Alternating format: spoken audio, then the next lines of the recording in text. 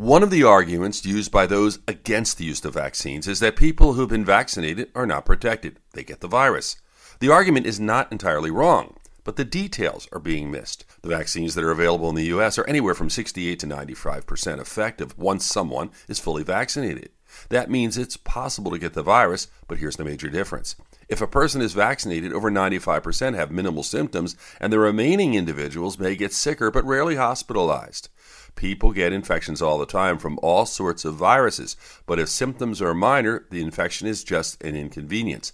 Remember, the major source of the spread of the virus, keeping it in our communities, are the unvaccinated. With your health, I'm Dr. Brian McDonough on 1010 Wins.